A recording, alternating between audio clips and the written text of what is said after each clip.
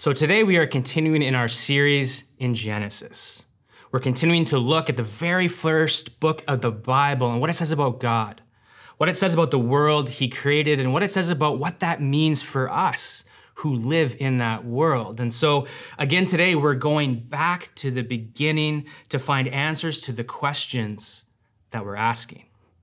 And today specifically we're going to be asking the question, what does Genesis say about family, marriage, and parenting?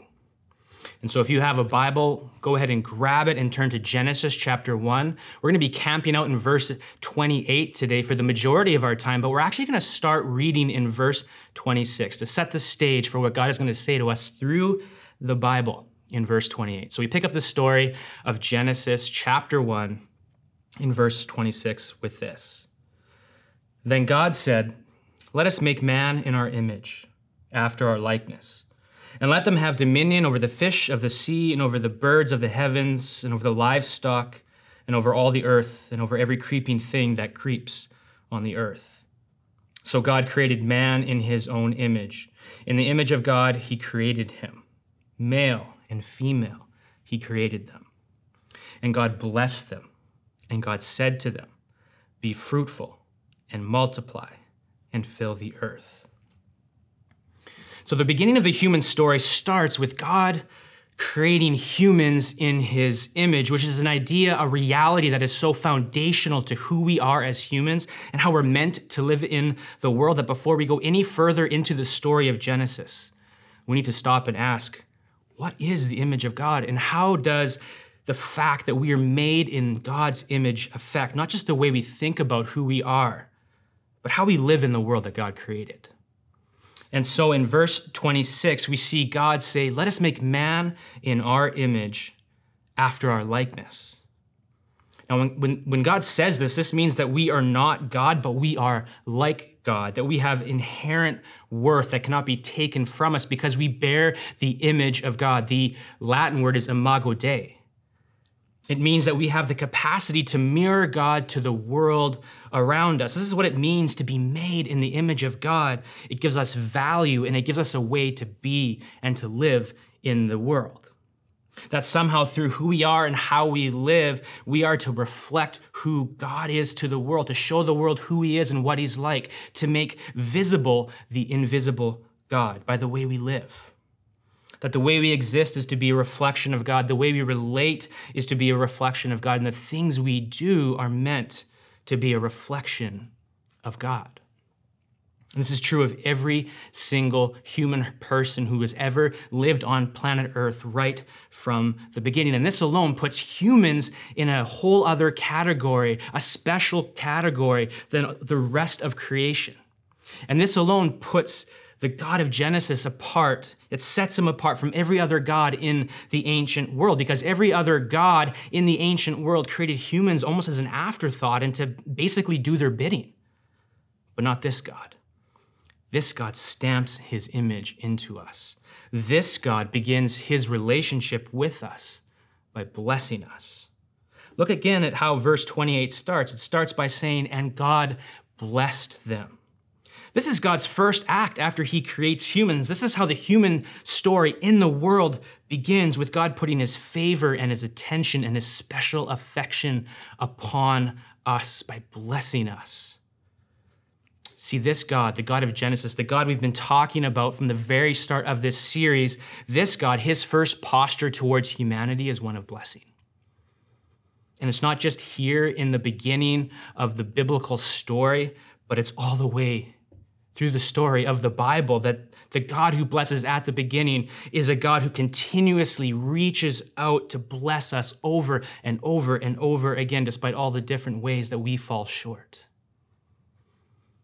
This is the God of Genesis. This is who He is right from the start. This God stamps us with His image. This God moves toward us to bless us. And this God wants to partner with us to make something of this world. And we see this next in verse 28 as God speaks to humanity for the very first time. And notice that when He speaks to them, the very first thing He talks about is family. Look again at verse 28. It says, "And God blessed them. And God said to them, 'Be fruitful and multiply and fill the earth. So blessing first, and then family. God says, go into the world and have babies and fill the world with people who know me and who will go out into the world and show the world who I am and what I'm like. In other words, this command from God, the first command he gives to humans, is to fill the earth with image bearers. And so there it is. Family is at the forefront of God's plan for humans right from the start. But here's the thing about this. When it comes to family, I acknowledge and I recognize that not all of us have a good experience of family. Not all of us are married, and some of us tragically are unable to have kids. And so I recognize that as we come to this topic of family, that it's this both and kind of thing, that from the beginning, family is meant to be a blessing, but so often it's a place of brokenness. And so many of us have pain when it comes to the family we have or the family we want, but don't have. Family wounds are real, that what was meant from the beginning as a blessing can actually be a place of great brokenness. And so I want to acknowledge that, and I want to grieve alongside you that what God is intending here has not come through for you. And I also want you to know that what Genesis is presenting here in regards to the family isn't the only way to be human in the world. It's only one way to be human in the world. To be fully alive in the world doesn't mean that you have to be married and have kids, even though it feels like it, doesn't it? And so as we come to this topic, as we continue to dive deep into what God is saying to us in verse 28, what I want you to know is that this is just one way that God wants us to be human in the world. And we're going to get to other ways in this series, but for today, we're going to be camping out on this topic of family, because that's where Genesis is taking us. Now, having said all of that, I also want to say that just because there is brokenness in families, it doesn't mean that God's vision for family is broken. See, his vision for family and marriage and parenting is still beautiful and compelling and alive, even though it's been deeply affected by human choices and human selfishness. And so what we need to hold on to as we come to this topic is that the answer is not to throw out God's vision for family. Rather, the answer is to investigate it so that we can both understand it and recapture it for ourselves, which is what we're going to do with the rest of our time together. And so back to verse 28, it says, "And God said to them, 'Be fruitful and multiply and fill the earth.'" Now, on one level, all this means is get married, grow a family, and raise kids. This is the most common way to read this passage. And if you read it like that, we're not reading it wrong, but we are missing the deeper and the greater thing that God is saying here. Because what God is saying, the deeper truth and reality that we want to press into together today is this, is that parents are meant to multiply image bearers, not just kids. That parenting is about so much more than the physical act of procreation. In a lot of ways, that's the easy part. It's definitely the most fun part. But in reality, the most important job begins after, with the work of shaping a human who will go out into the world and make the invisible God visible in every room, every relationship, every workplace, every sphere of life. This is the greater and deeper purpose for parenting.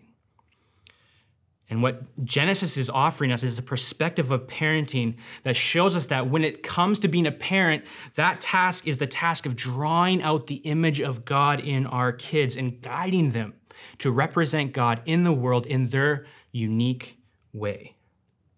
And when you see it from that angle, you start to see what an incredible privilege it is to be a parent. I mean, just think about it. When God gives us the gift of a child, he is entrusting us with someone that has been on his mind before they breathe their first breath. And we find this idea in a book of the Bible called Psalms, where a man named David is praying. And as David prays, listen to what he says. He says this in Psalm 139, "You saw me before I was born. Every day of my life was recorded in your book. Every moment was laid out before a single day had passed." I mean, how amazing is that? That we are on God's mind before we ever lived a single day. That your kids and my kids were on God's mind before they had ever drawn their first breath in this world. That before we knew them, God knew them. Before we ever loved them, God loved them.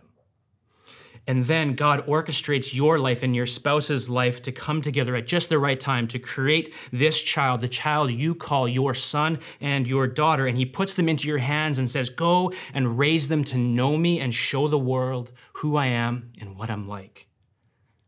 I mean, that's incredible. It's such a privilege, but it's also unbelievably hard. You know, my wife and I, we have been blessed with the incredible privilege and joy of having two sons, Levi and Jack. And when I look at my two sons, what I see is gifts from God.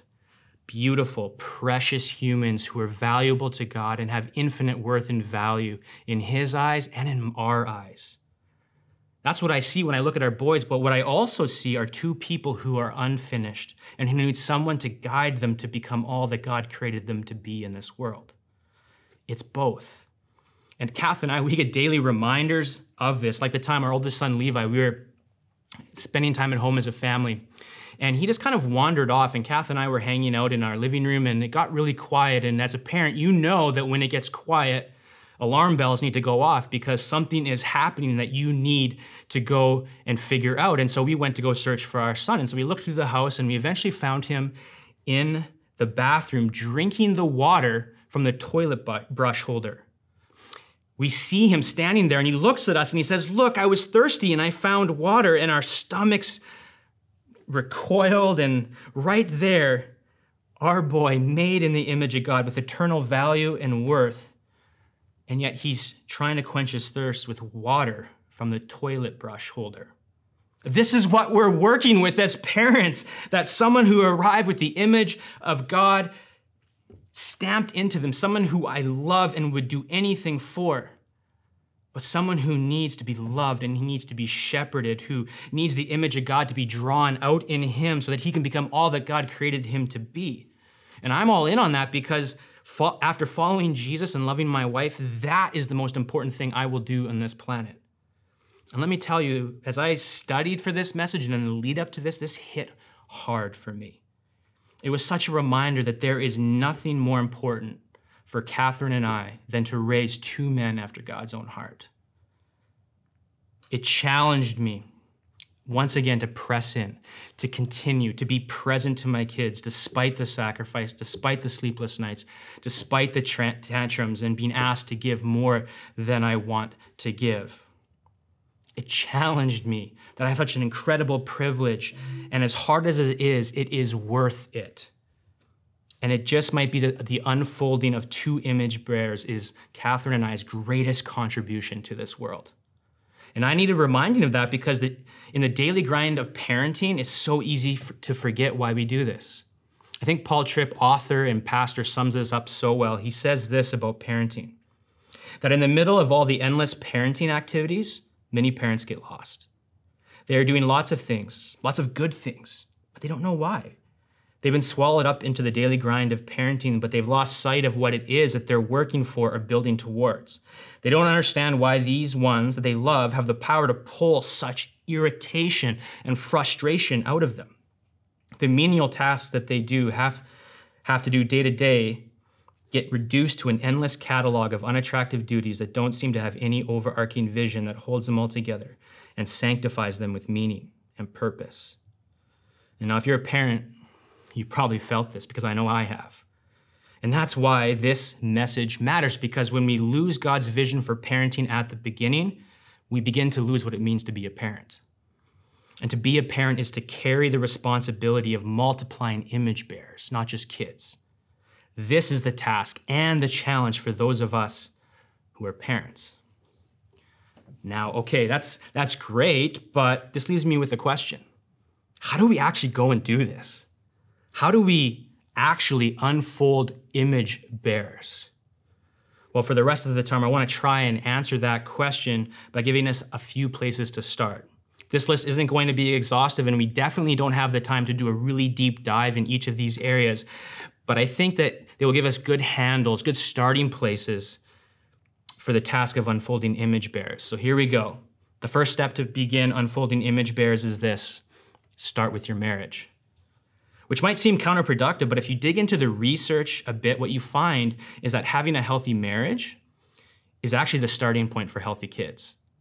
Because here's the reality that everything your kids need to know about being in the world and living in relationship is in some way or other caught from their parents. They pick it up, they absorb it. And so if you want to unfold image bearers, then you need to tend to your marriage. And there's lots of ways to do that, but for us, we're actually going to stay in Genesis and see what God intended for marriage right from the beginning. And this is laid out for us in Genesis 2 as God brings to Adam Eve. He brings a husband and a wife together, and then he tells them, this is what your life is meant to look like. Look at what he says about this in Genesis chapter 2, verse 25. It says, therefore, a man shall leave his father and his mother and hold fast to his wife, and they shall become one flesh. And the man and his wife were both naked and were not ashamed. This is God's vision for what marriage is meant to look like, feel like, be like. It's a relationship of oneness and lifelong commitment. And it's a relationship where husbands and wives are naked and unashamed with one another. Which means that with your spouse, you feel safe enough to let down your walls and hold nothing back from one another. It means that you know that with your spouse, you can be unashamed of who you are, that there's safety there to be who you are with your spouse. It means that you feel safe enough to show your spouse the real you, that part of you that you hide from everyone else. It means that you see and welcome and love one another for who they are, that you cheer them on, you celebrate them, you champion them to be who they are and to go out into the world and fulfill the purposes that God has for them in this life. This is what naked and unashamed looks like, and this is God's heart for your marriage. That marriages would be a place of oneness and intimacy and vulnerability and a sharing of your whole self. And of course, we know that something has gone wrong with this. And instead of this naked and unashamed life together, that so often we experience the opposite. That instead of having that intimacy and vulnerability that God intended from the beginning, shame and fear and defensiveness rise up and cause us to hide from God and from one another. And Christianity says that you can trace the cause back to what happened in Genesis 3 when sin enters the world and twists everything that God created good.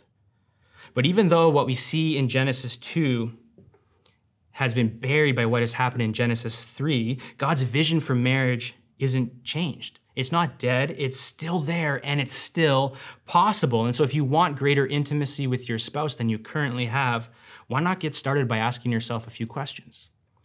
Start by asking yourself, what scares me the most about the thought of being vulnerable with my partner? Ask, how can I lay down my defenses to really hear and be curious about my partner and their experience? I mean, take a risk and ask these questions for yourself, and then once you have some answers, go and share that with your spouse. So start there, but then also ask your partner, what do you need in our relationship so that you can feel safe and championed and loved? And then just listen without defending or interrupting. Start there, give it a shot, even though it's risky, even though it's hard, because as you do this together, it will breathe oxygen into your sexual intimacy, relational intimacy, emotional intimacy, and you will begin to start to experience that naked and unashamed experience that God intended from the beginning. So first, start with your marriage. And then second, model for your kids what you hope for your kids. See, again, whether you realize it or not, your kids are watching what you do. And the way you follow Jesus speaks loudly, one way or the other. This is not just some theory either. In fact, research has shown that the practice of faith that the parents have is a major impact on the faith their children have or don't have. For millennials like myself, a study was done and it was found that one of the biggest contributors to millennials walking away from Christianity was that their parents preached the gospel to them, but didn't live out their faith in a way that compelled my generation to love and follow Jesus. See, parents, how we follow Jesus all 168 hours of the week speaks loudly. This is what's on the line. Your kids are watching, so model for your kids what you hope for your kids.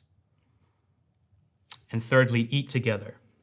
See, there is something powerful that happens when people gather around the table. We see this throughout the stories of Jesus' life called the Gospels.